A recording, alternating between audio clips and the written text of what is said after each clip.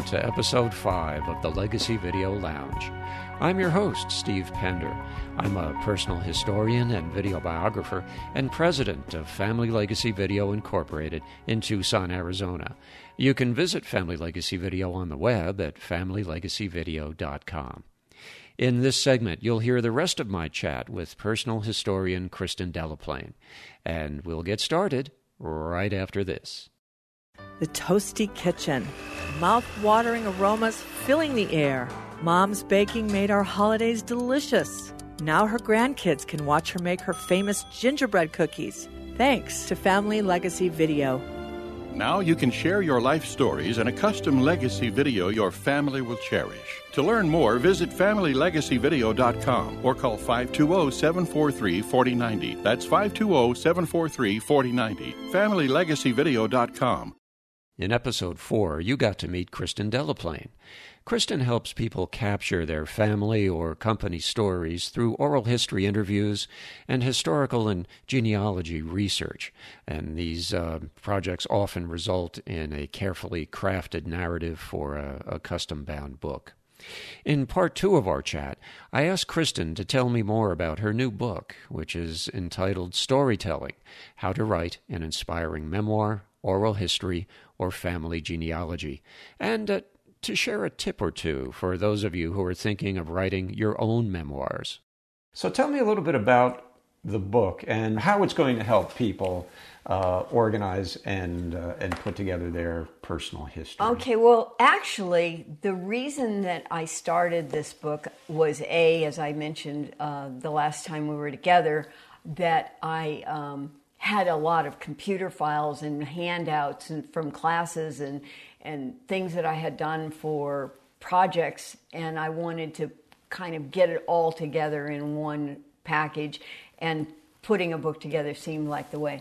So that was one. But the other thing was I wanted to have a book that I could give to potential clients so that they could actually see what an end product might look like. And so in my appendix, I have many examples of parts of a book that might be in there. I show what a family tree can look like in its various forms. I show how I include some historical information about an area that we may be talking about, so that is part of the book. I always have timelines in projects, whether it be a Q&A or a regular book. I always have timelines. In this instance, I show a personal timeline. It's not every year of the person's life, but it's the benchmark events that happened. Yeah, so we see a table here. Basically, we have the name of the person at the top, and then you've got a column for the year, the date, and then approximate age of the person, and then the event. So It's just a simple table where you list out those things. Exactly so. Yeah. And then I'll have one, if I'm doing the genealogy, of the family itself, the family line. And so they can see it that way too. Genealogy is very hard to present. And oftentimes people, when they're doing these personal histories, do find that they're involved with some genealogy. Maybe they're not doing a full research, but they're going to be something that they're going to want to show the when they're talking about these people or their grandparents and so forth, where they're going to want to show that.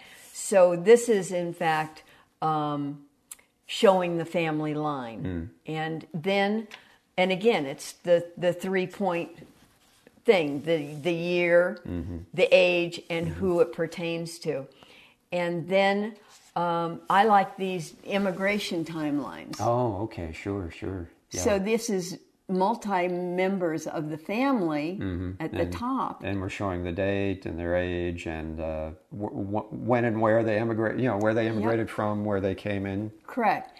That's another element that I wanted to show people that they would have. And then when you look at, I know that you're more interested in the personal history, but just in case this comes up, if you pick up a book that someone's done on genealogy, you can't even figure it out, quite frankly. And it's always relating to, and in this census and in that census.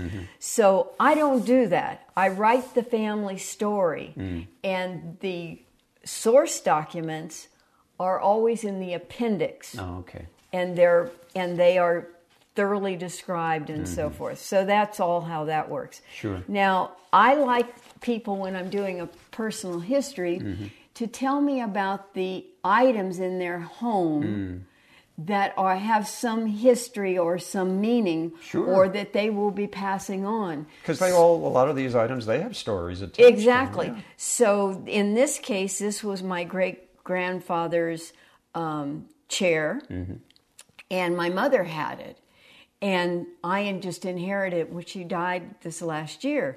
So now I have a picture of the chair, and underneath I have the complete description of the item and who it's going to be designated to. In this case, it's going to be given to a historical society in Texas, because I don't have any children. And my siblings don't, so there's nobody to leave it to. Sure.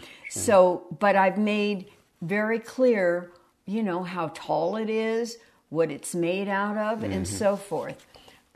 So I like people to do that when I'm interviewing them, to include that. And they've all been very thankful that that's been a part of the process. Yeah, that's a great idea. That, just the thought came to mind too. I know we're talking about print, but if you're doing some kind of a digital book, it would be very interesting too. That could be links to those things. Absolutely, yes, Yeah. There's ways that you could do that.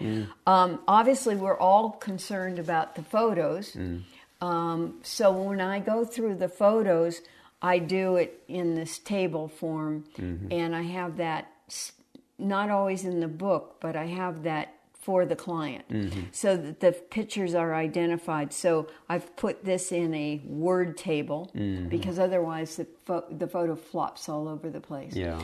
And then underneath I have who it is, and I say what I know about that photo, where it was taken, anything that in this case I didn't know a lot, but I also give the computer file name, so that the client has that as well.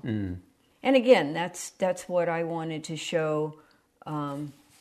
And these are all the files that I would have for a project. Yeah, so we have, this is one of the This appendixes. is like a computer, this is what my computer files are. I gotcha. So it's a naming system for folders. So it's a lot about organization, right? I mean, isn't that a key? It's a key. When I teach my workshops or on the webinars, or when I talk to people who want to do it themselves, I mean, one of the key things I tell them is you've got to be organized.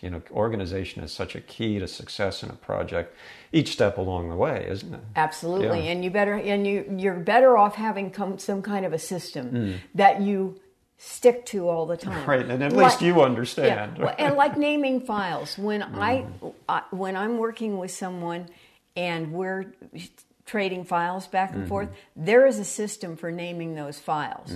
And we stick to that so that if an editor sends me back something the same day, it's indicating that, I have the date and the time as part of the file name. Right. So especially if you get into revisions and changes to files, you want to be able to track that. So I have a system for naming all files across the board.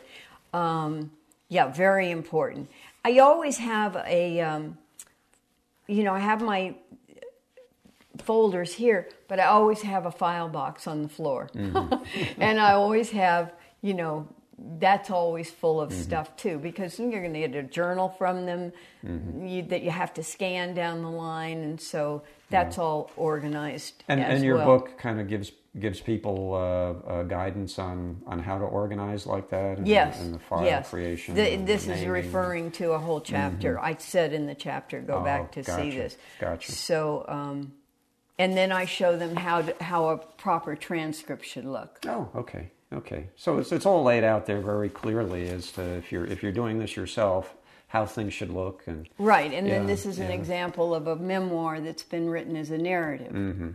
Now, interestingly, if anybody is going to ever write things as a narrative, and this is actually kind of new to me.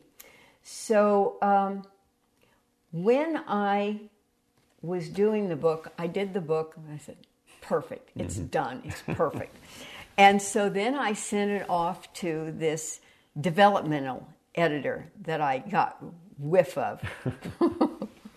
And they said, you're not done quite yet, Kristen. And I sent it to him. I mean, he's a big deal. Mm-hmm. He's done Clive Cussler. Mm-hmm. He did Shirley MacLaine. Mm-hmm. He's a big deal guy who's had a lot of hits on Broadway, if you will, on New York Times bestseller. So I sent him my little book because I don't know. Mm-hmm. And he made a couple of comments. Now, it wasn't a gut job. Mm-hmm. Oh, okay, that's not quite a gut job. But it was changes. Mm-hmm. And I thought, and he sent me this one kind of thing, no charge. Mm. And he said, but going forward, if we continue to talk, you're on the clock. Mm-hmm. And I thought, well, hell, I'm putting all my eggs in this basket because this was an important publication.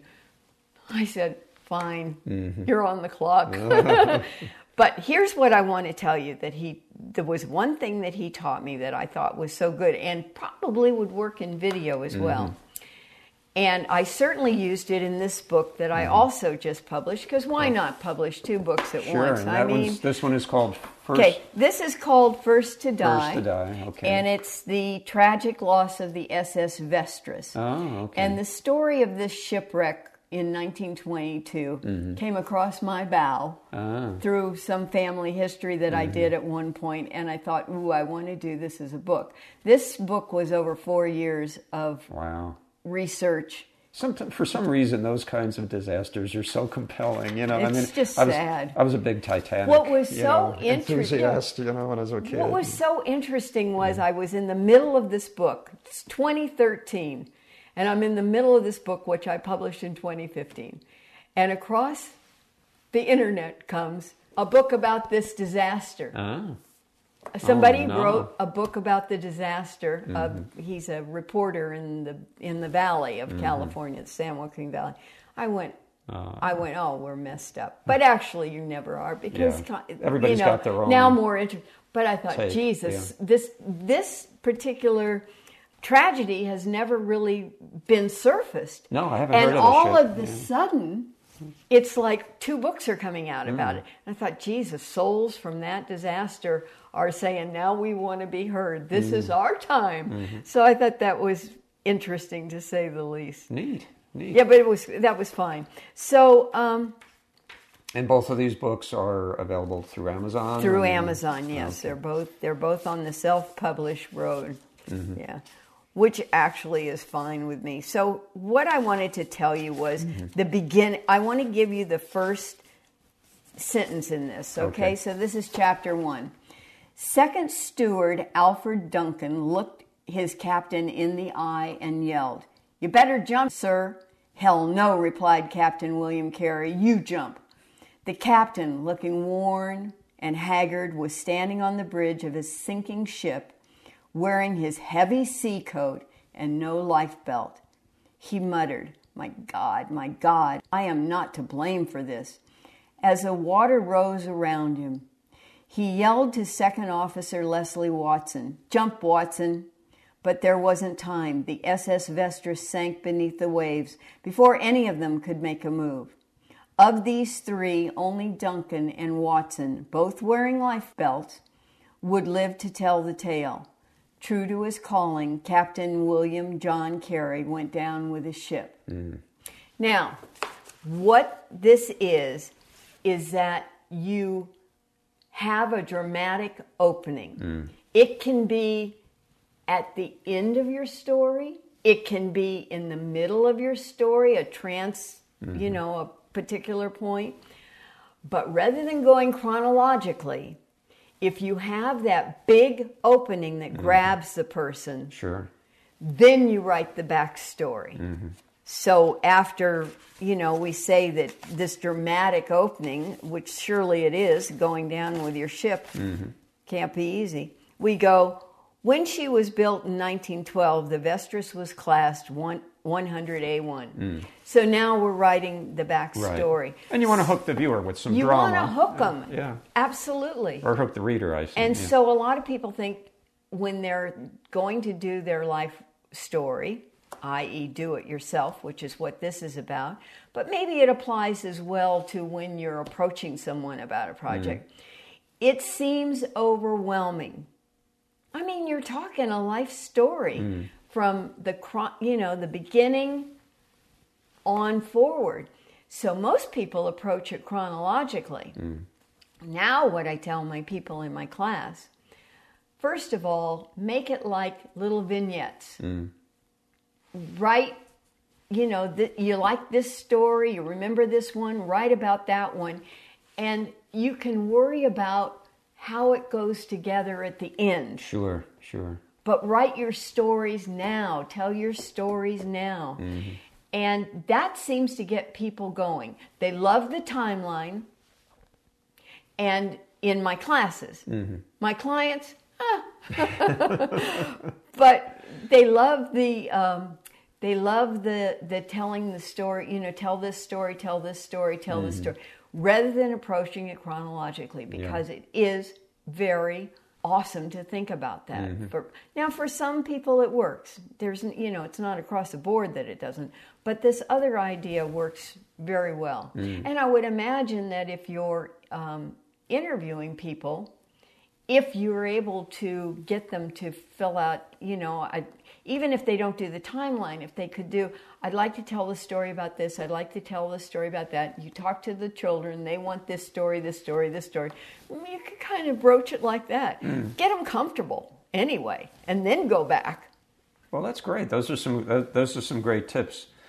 And for those folks that have you ever done a hybrid project? Like let's say somebody wants to write some of it, but they're really not comfortable with some of those narrative things. So, I mean, have you ever done pieces of it like that for somebody, or is it just all them, or all you? Well, the only one that I can think of that I have done a little bit like that was a woman.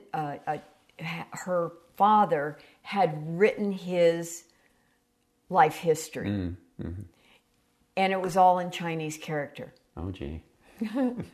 So she wanted to sit down with me and translate it. And in Chinese, which I've learned, there are many different languages, I guess you could say, Mandarin, and there's a dictionary called a Pinyin dictionary that apparently is kind of universal. Bring that into the translation. Oh, okay. But she didn't know that. So that was a long process.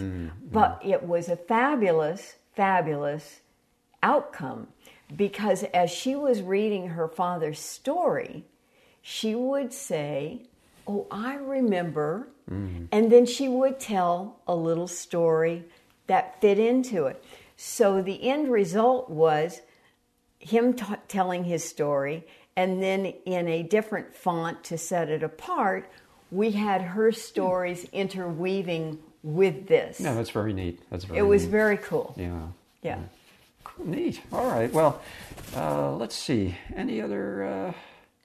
So we've give me one tip. Leave us with one tip before we. One important tip. One important tip. Well, again, the important tip is how to prompt a storyteller. I mean, I think that's everything, because I take the list. Okay, I'm going off to do an interview. I have a checklist, equipment checklist. That includes, your business cards, your pencil and paper, everything is written down on that checklist, because I have forgotten things. You're not the only one. So I have that checklist. I just do not leave the house without going through that. But the other thing I take is I do take that list of how to ask a question, because as I'm sitting there knowing, and I'll have my list of topics that I want to cover, and I have topics rather than questions, then I look at this little list of tell me about. describe. I'd be interested in hearing. I'm curious. Educate me about. Walk me through. So that's, this is, I would consider my paramount thing to have with me. Right, those because prompts. I do not always remember how I want to say it. And I don't want to say it the same way every time. God forbid I should be boring. So that would be my tip. Good. All right. Well, Kristen Delaplane, I want to thank you very much for kind of joining me in the Legacy Video Lounge again today, and we'll have links to these books along with the podcast with the notes. But again, the books are Storytelling, How to Write an Inspiring Memoir, Oral History, or Family Genealogy for those do-it-yourselfers out there that want some guidance. And this book that sounds really interesting to me, too, I'll have to check this one out. First to Die. It's all about the tragic loss of the SS Vestris. So. And let me leave with one thing, if I may, Sure. because I did say in our last meeting how my father had regaled me with my family history. And just a little note to pop, because I'm doing this primarily because he gave me that gene, if you will. He was a columnist for the San Francisco Chronicle for many years, but he also won a Pulitzer Prize. And his name? Stanton Delaplane. Stanton Delaplane. Yeah. So hi to Stan. Okay. Thanks, Kristen. It's been a pleasure. Thank you again for having me. That's it for this segment of the Legacy Video Lounge. If you have any questions or comments, please email them to me at steve@familylegacyvideo.com. And of course, if you like the podcast, I invite you to subscribe. Until next time, I'm Steve Pender, reminding you that everyone has a story. Isn't it time you told yours?